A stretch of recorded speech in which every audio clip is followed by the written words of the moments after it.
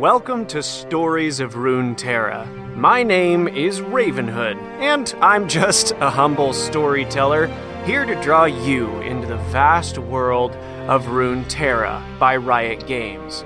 The League of Legends community has crafted an incredible universe filled with mystical mountains and some rock-solid champs.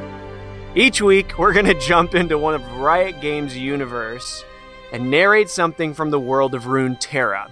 Today, if you haven't already guessed it, we're going to hit up Malphite, Shard of the Monolith. And, bonus, be still thy heart, O Captain Flowers. It's your boy, Skarnar, the Crystal Vanguard.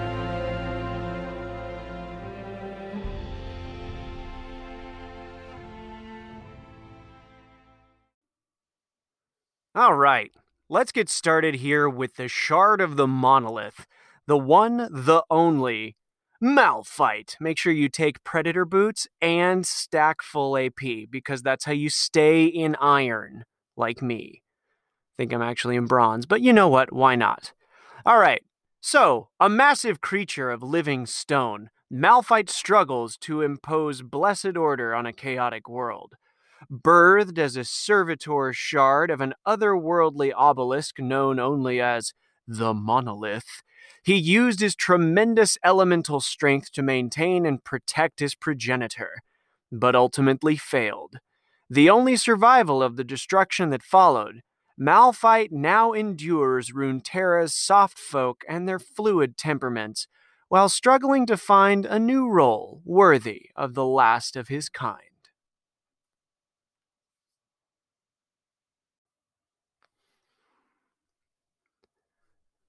All right, this is going to be really exciting because both Malphite and our other champion have stories in addition to their biographies, so we're going to get a lot of goodies today. So let's hear a little bit about Malphite.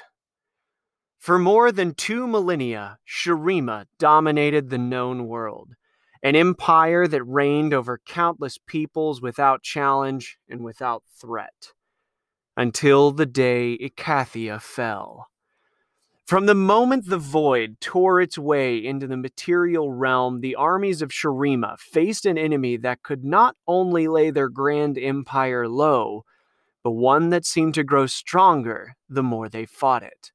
The corruption spread rapidly from Icathia's ruins, boiling over the land and beneath the oceans, before its hideous tendrils reached to the southernmost jungles of Ixtal. Netzuk of the Ascended Host was an Ishtali elemental mage of colossal power and almost unrivaled arrogance. He went before the Emperor, pledging to create a weapon powerful enough to take the fight to the void and eradicate it at the source of its original eruption. After months of inhuman labor, Netzuk revealed the Monolith, a floating fortress of living stone maintained by the greatest elemental mages and its ramparts manned by his fellow Ishtali god warriors. The size of a city itself, the Monolith glided titanically toward the wastelands of Icathia, the lightning crackling from its magical inhibitors fusing the sands to glass beneath it. Netzuk and his superweapon arrived at their destination, to face once more the howling infinite darkness of the abyssal realm and the hordes of void-born monstrosities it had created. The battle dragged into weeks. Its violence was of a scale and intensity never before witnessed in Runeterra. Sorcery enough to raise entire civilizations or render whole continents into naught but a memory was unleashed upon the void. The darkness retaliated in kind.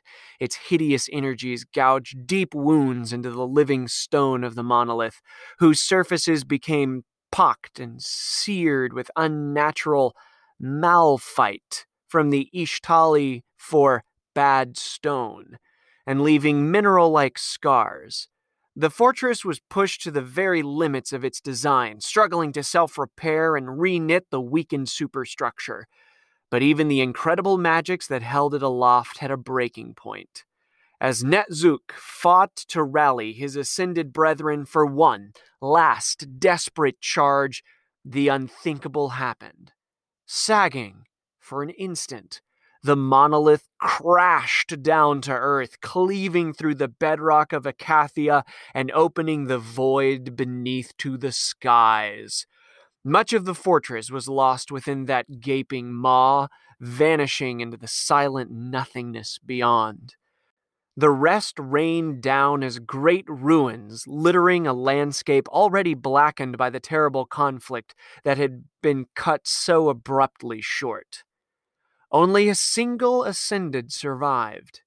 Netzuk hauled himself from the wreckage, choking on the ashes of what was meant to be his greatest triumph, now his greatest folly, and fled for his life. In defiance of all worldly reason, some disparate fragments of the monolith endured. Still imbued with something like magical life, the far-flung shards struggled to heal, to reform the whole to which they had once belonged. But the void's endless hunger leached away at them, rendering them as little more than inert shapes clawing feebly in the dust. However, against all that had been lost, a single shard remained. Buried deep beneath the surface, forgotten even by those that dwelt in the abyss, it slowly gathered in strength. It lived, until at last it awakened after uncounted centuries and realized it was alone. In all the centuries since that dark day, Malphite, the last shard of the monolith, has become something of a legend in Runeterra. It's reputedly been sighted everywhere, from Targon to Zaun, heard sometimes as a tectonic roar in the deepest caverns, and sometimes as a quiet voice, humming to itself, that it might still remember the sounds of the world it once knew. Despite the enormous span of its existence, the overwhelming drive enkindled by Netzuk's creation of the monolith has not wavered. Now, Malphite knows it must soon rise to meet the resurgent darkness it once battled, as the void awakens to threaten all of Runeterra once more. All right. I'm really excited for this. It's not often the two champs that we pick both have stories. So if you go check out the League of Legends universe on the website, you're going to see that there's always the champion. They've got the little blurb about them. And then they've got their biography, which is what we just checked out for Malphite. But then they sometimes have a really neat story, and these are ones that have been created by folks in Riot, by folks in the community, and they're probably some of my favorite stuff that we get on here. This particular one, starring Malphite, is entitled Roots of a Poisoned Tree, and it's by Graham McNeil. "Heard you a say on a square," grunted Hewlett, looking over his shoulder. "Was big teams taken?" We heard you were a good assayer, Shurai translated, but we were sorely mistaken. 7 years since she'd come to Zaun, but the miner's strange argot still took her a moment to parse. "Say the Overseer we need no Piltia say," continued Hewlett. "She not savvy with Zaun rock like we is. They has done sunk us in the first team." "I assure you, Chief Elliot, I've delved mines everywhere from Shurima to Zaun," said Shurai. "I know this rock as well as you." "So you sayin'," grunted Hewlett as they entered the gallery chamber at the end of the shaft.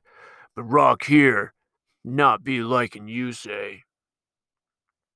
Dust-smeared miners sat next to chem drills, pneuma picks, and crates of hexplosives. Every one of them ought to be attacking the rock in search of the hexite seam she'd promised Baron Grime was here. To see them idle really railed against her work ethic. Hewlett lifted the chem lamp to illuminate the rock at the end of the chamber. At first, Shurai wasn't sure what she was seeing. Zonite strata was most often crushed sedimentary limestone interspersed with pockets of metamorphic rock wrought by intense and not so long ago heat and pressure. This? This was something else entirely. Shurai snatched the lamp and walked the length of the gallery. She pulled off her glove and ran her fingertips over the wall, pitted and warm to the touch with a curious umber hue. Huh. Like something she'd expect to find in her native Shurima. This makes no sense, she said. This wasn't here yesterday. I tried telling you, replied Hewlett. We drill on yester just like in you say.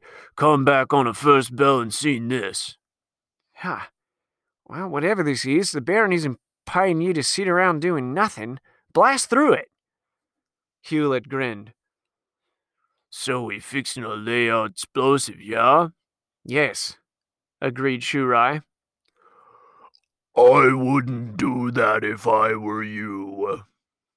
The voice boomed from all around them, a shockwave in the air, each word sounding as though it had been formed by grinding tectonic plates. The miners took to their heels, but Shurai flattened herself against the side of the wall of the chamber and pulled her helmet tightly down to her head. The voice sounded like it belonged to something titanic. Cracks spread across the ceiling of the gallery. She looked up in time to see the pitted rock wall move. It shifted, grinding as it reshaped itself. Shurai watched in amazement as it formed two deep craters that looked like closed eyes, and projecting a crag that could be a nose. Dust poured from a curved and jagged chasm that looked horribly like a vast mouth. The face filled the wall before her, fully 30 feet across and twice that high. There's bones! If this is its head, how big is the rest of its body? The craters of its eyes opened with a grinding sound that reminded her of the time she'd seen that wandering weaver girl perform wonders on the road to Kennethet. Shurai met the gaze of the colossal face, its eyes a liquid yellow, gem-like material. Quartz, she thought, not natural in this region. Oh, this rock is infested, said the voice, and Shurai pressed her hands against her ears at its deafening volume. Oh, creatures move within it, beautiful in their own way, but chaotic. You should not break this rock. It will end badly for you. The eyes blinked, and pebbles fell from their rocky lids. Are you the mountain spirit or something? She asked. The brow of the face creased with a groaning rumble. No, at least I don't think so. I think I was part of one, once. So much chaos in this world makes it hard to remember everything. So what are you? She asked. What indeed? It said, the mine shaft fixed as the face sighed mournfully. A shard of a greater whole, a servant of order seeking purpose. Call me Malphite. Loose shale cascaded from cracks in the walls of the tunnel, and the timber supports groaned as they were subjected to stresses they were never built to endure. Shurai didn't like the look of the split lines on the seam above her head. They were ambitious, eager to race onwards. Could you stop moving? I think you're going to collapse the wave. I think you're going to collapse the cave. Oh, sorry. You said the rock was, infested? Asked Shurai. With what? Things that should not be. creatures that live only to consume. Shurai felt her heart race. Growing up in the shadow of lost Icathia, she knew of creatures that matched such a description. I know them, she said, but they only dwell in the deserts of the southern continent. Once, perhaps, but now they tread the crust of the world like the roots of a poisoned tree. Shurai looked uneasily at the ground. The rock face chuckled, and more shards of stone fell from the roof. Not to worry. I have them trapped within my body. I will crush these ones, but more will come, so be wary of delving too deep. The glow of the creature's eyes faded as its heavy lids closed and the tunnel began to shake. You should go now, said the rock face. Hewlett appeared behind Shurai and took hold of her with his chem-powered arm. We gotta skedaddle, eh? He said. We linger, cave be crushing us. Shurai nodded, backing away from the gallery. I'll tell Baron Grime that this scene was played out. Hewlett grinned. Maybe you essay on us square after all. Alright, I'm not gonna lie. I tried like 3 voices for Shurai in that one, and I just kind of landed on my Aussie. Australian, I don't know, whatever you want to call it. I had like had a couple other ones, but I don't like that version of my voice play. So anyway, hope you enjoyed that one. We're going to take a quick break here and be back in like 1 minute after we hear a word from our sponsor. It's actually how I'm making this particular podcast, so it's kind of cool. Check them out. And then we'll be right back with, yes, be still thy heart, Captain Flowers, Skarner, the Crystal Vanguard. When you need mealtime inspiration, it's worth shopping Kroger, where you'll find over 30,000 mouth-watering choices that excite your inner foodie. And no matter what tasty choice you make, you'll enjoy our everyday low prices, plus extra ways to save, like digital coupons worth over $600 each week. You can also save up to $1 off per gallon at the pump with fuel points. More savings and more inspiring flavors make shopping Kroger worth it every time. Kroger, fresh for everyone. Fuel restrictions apply. All right, now it's time for Skarner. We are one. We cannot be shattered. Feel like Malphite and Skarner have the same voice, but that's fine. One of the Brackern, Skarner is an immense crystalline scorpion from a hidden valley in Shurima. Known for their great wisdom and deep connection to magic, the Brackern's bodies are fused with powerful life crystals, which hold the living thoughts and memories of their ancestors. In an age long past, they entered hibernation to avoid destruction. But recent, threatening events have roused Skarner, and he now strives to protect his dormant kin from those who would harm them. All right. So let's get Skarner's biography down. Skarner, the Crystal Vanguard. Long before the rise of Shurima's great empire, the remote northwestern valleys were home to an age-old race known as the Brackern. These noble creatures were quite unlike any other. While individually they may have seemed primitive and aggressive, their arachnoid bodies held a wondrous secret. They existed as custodians of a truly ancient Gestalt consciousness, perhaps one of the very oldest in Runeterra. Each Brackern was host to a single magical crystal, which retained their memories, their hopes and dreams, and everything that made them who they were. After the body's death, the core of the crystal was buried with great reverence in the deepest valleys. There they waited for new, younger Brackern to inherit them, and take up the mantle of all of those who had come before. So it was. Through the eternal harmony of their crystal's song, the Brackern had all but achieved immortality. The one who had become known as Skarner heard his crystal calling to him from somewhere beneath the earth.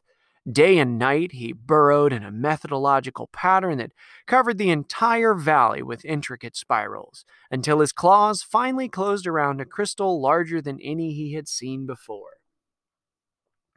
Its surface was cracked and dull, yet the dim glow within it pulsed in response to his presence, and its song enveloped him. When Skarner emerged once more, the crystal was fused with his body, and he was one with all of his kin in a wordless meeting of countless minds. He could feel the magic of the material realm all around him, a deep connection to the world, like a low, constant hum that resonated through every facet of his being. Mortals, such as they were, knew and respected the Brackern, but also feared them. They would sometimes leave offerings at the entrances to the valleys, which they named things like the Crystal Scar, in their imperfect, fleshy languages. Over time, though, their focus began to turn towards conflict and conquest, and the Brackern resolved to hibernate until this danger had passed. Even if the mortal races wiped each other from existence, it would only amount to little more than a single somber note in the crystal's unending song. And so, the Brackern slept. Then, without warning, the song became a scream. Skarner was jolted awake as explosions tore through the Brackern's hiding place. The land had become parched and barren, but mortals persisted. They came armed with fire and metal, delving down beneath the surface to hack the living crystals from his sleeping kin. Skarner erupted from the sand in a frenzy. He killed many of the murderous thieves, and the rest fled in terror, leaving him to revive his dormant companions. But those Brackern whose crystalline forms had been damaged died moments after they woke. And most of the others could not be roused at all, so deep was the trauma to their collective psyche. He stumbled through the valleys in mourning.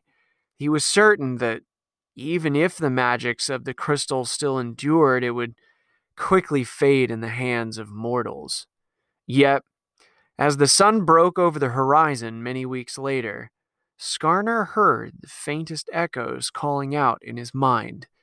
These were not the soaring harmonies he had known before, but a terrified, urgent, keening, imploring him to act. He hesitated, just for a moment, knowing that if he went in search of his stolen kin, then those who still lay beneath the sands would be defenseless. But, as the cries died away, he knew he had no other choice, and strode out eastward into the desert. Though Skarner's search is lonely, he sometimes hears the cold, disembodied song of a lost crystal drawing nearer, only to fade once more.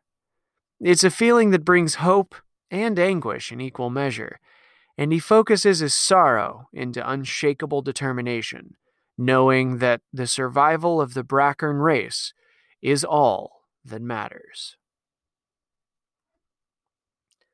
Gestalt consciousness. That's cool. A lot of these stories this is the first time I'm reading them, so being a person that plays D&D myself, like, I'm looking for inspiration in this, and heck, if I ever want to run a Fate Core or a D&D in the realm of Runeterra, Gestalt consciousness? Anyway, I gotta go look that up because that's super sick. All right, we're gonna jump into Skarner's story next, which is called Dream Song.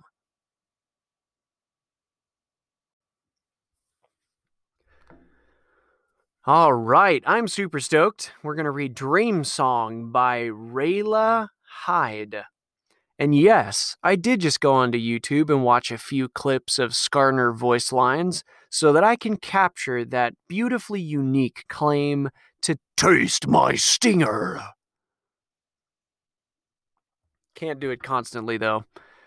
because I think this whole thing is narrated by him, and I can't do that voice that long without wrecking my throat. So, here we go.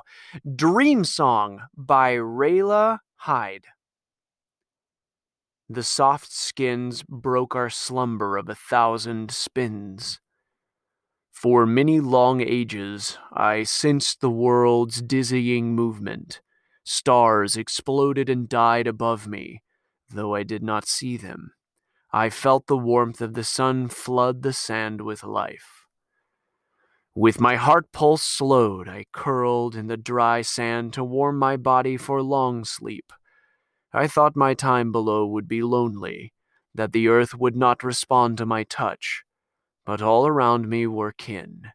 I sensed them, rustling in their slumber. I listened to their silent murmurs reaching for my mind. I heard their dream songs of worlds upon worlds, a place without soft skins, without fear or pain or doubt, a place of great peace. In the sand we were all connected. We dreamed as one, not just the singers, but all living things. The worms curling around smooth rock grains, the mole rats burrowing tunnels to bird their young, even a family of fur-soft spiderlings who rested for one night in the deep dark. I thought the rocks would be immobile, cold, uncaring, but they too were part of us. The stones were warm, and the deeper we burrowed, the closer we got to this world's womb fire. Each time the underground boiled in rage, I was there. Its tremors shook the sand until I sang back with my own anger. We are one. We are all. Your anger is as mine. I heard its gratitude in the rain time when wet drops soaked the sand and the earth grew fat and full. When the soft skins came, the ground knew only pain. Our songs became cries as we were torn and broken and scattered. I heard the sorrow song as the soft skins unearthed my kin. They tore crystal name stones from our bodies as we screamed, louder than earth shakes, and stole them away. I sang long into many nights, sang until my heart was empty and cold, but they did not return. Today, I am alone in the above place. Today, the dry wind burns my skin. With every step, the sand grinds against me in protest. I fight my urge to bury myself down, to go inside the earth's deep dark. I am not a part. I am part of the one, not beyond. From far away, a song of pain fear reaches me.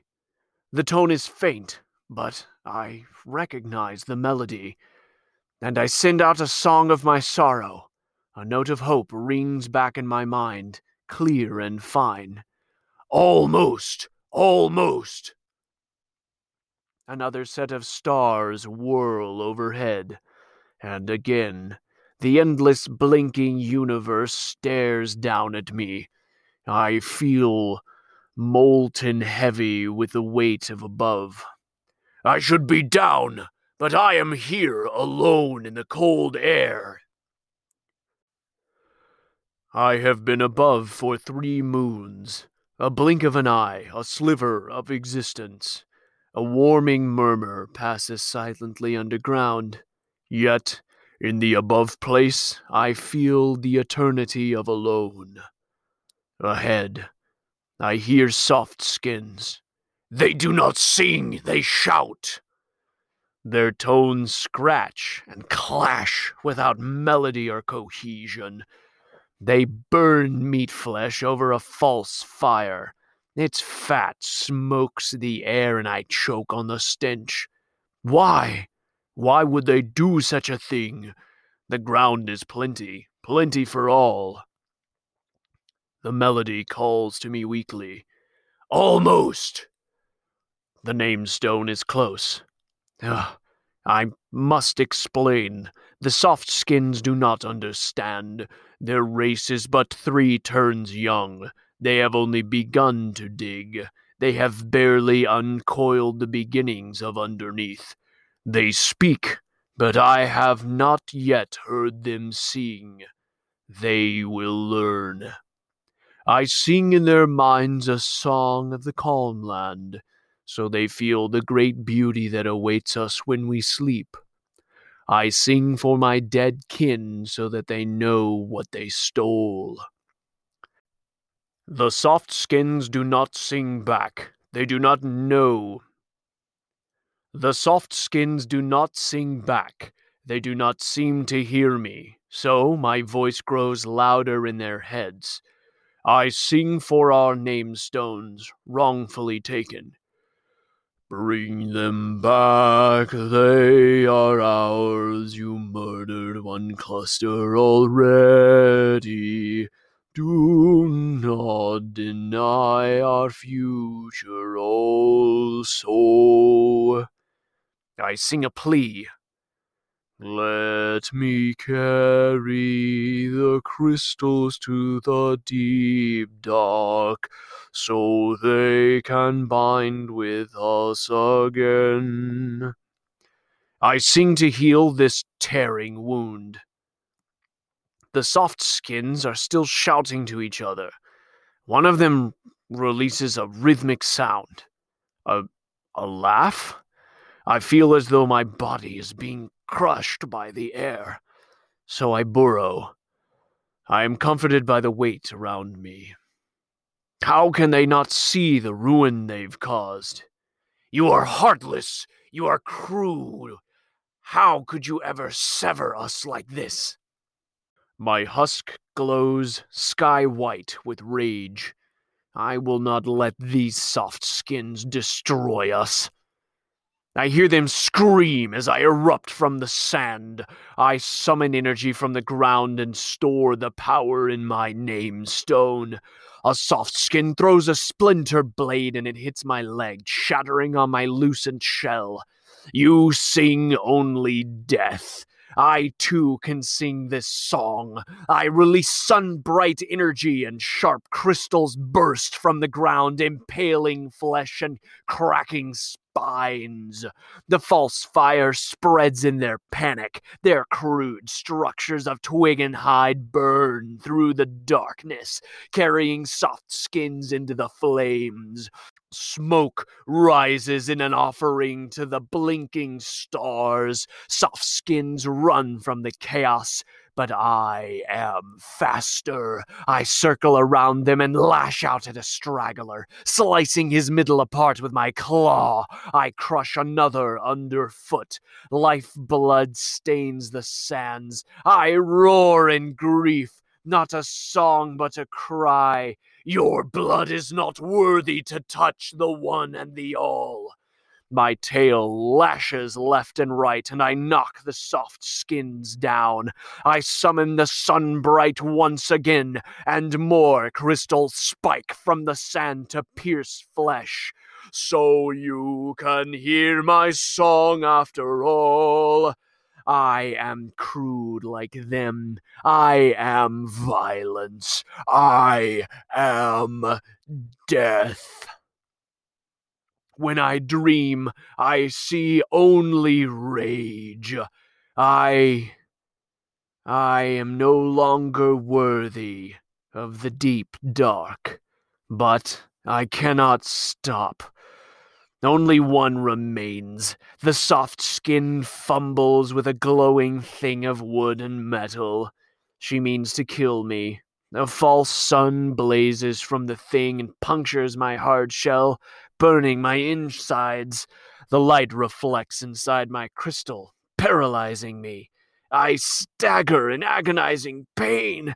I cannot move. I am broken. I am ended.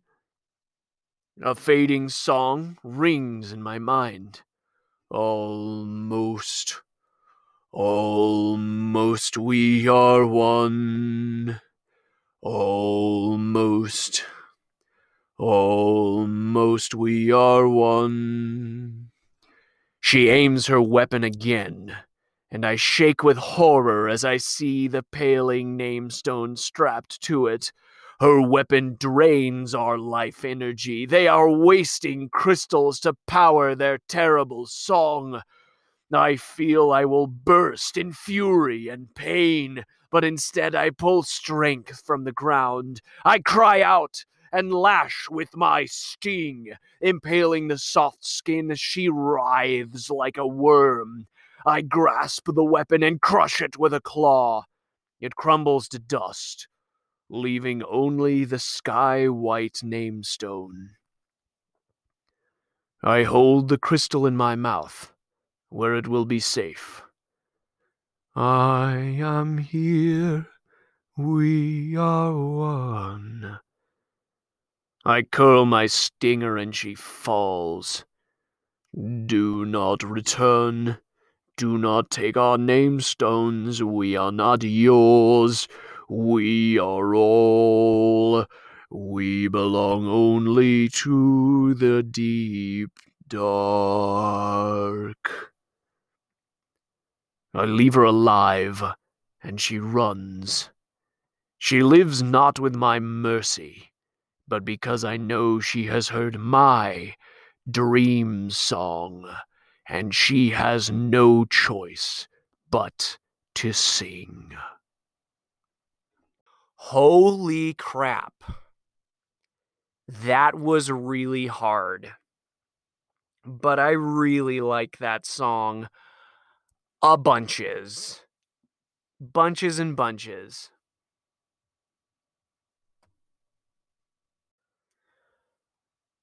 Whew. Good gravy.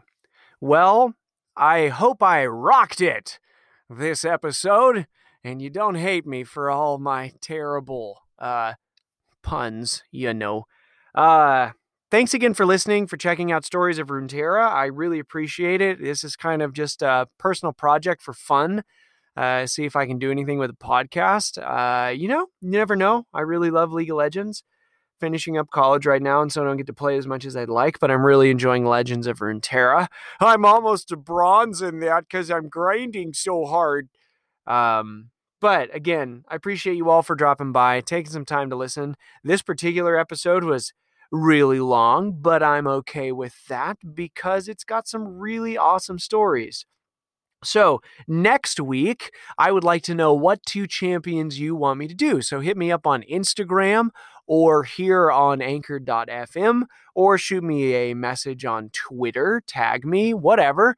Reach out, give me a vote for what you guys think which should be the next champions we should do, and we'll get them done. We've got 130 whatever to get done. That's over a year of content. So, I mean, that doesn't count all the short stories that aren't directly tied to a character. It doesn't include regions. I would really love to see where this could go. Again, some of my inspiration from this was Necrit, and I am reading all of these stories off of the League of Legends universe. So check that out. It's got a lot of really awesome, cool stuff. And hopefully the audio quality is a little bit better on this episode. And I'm going to be doing everything I can to slowly keep improving the quality of this podcast. Thanks again, Summoner, and we'll catch you next week on Stories of Runeterra.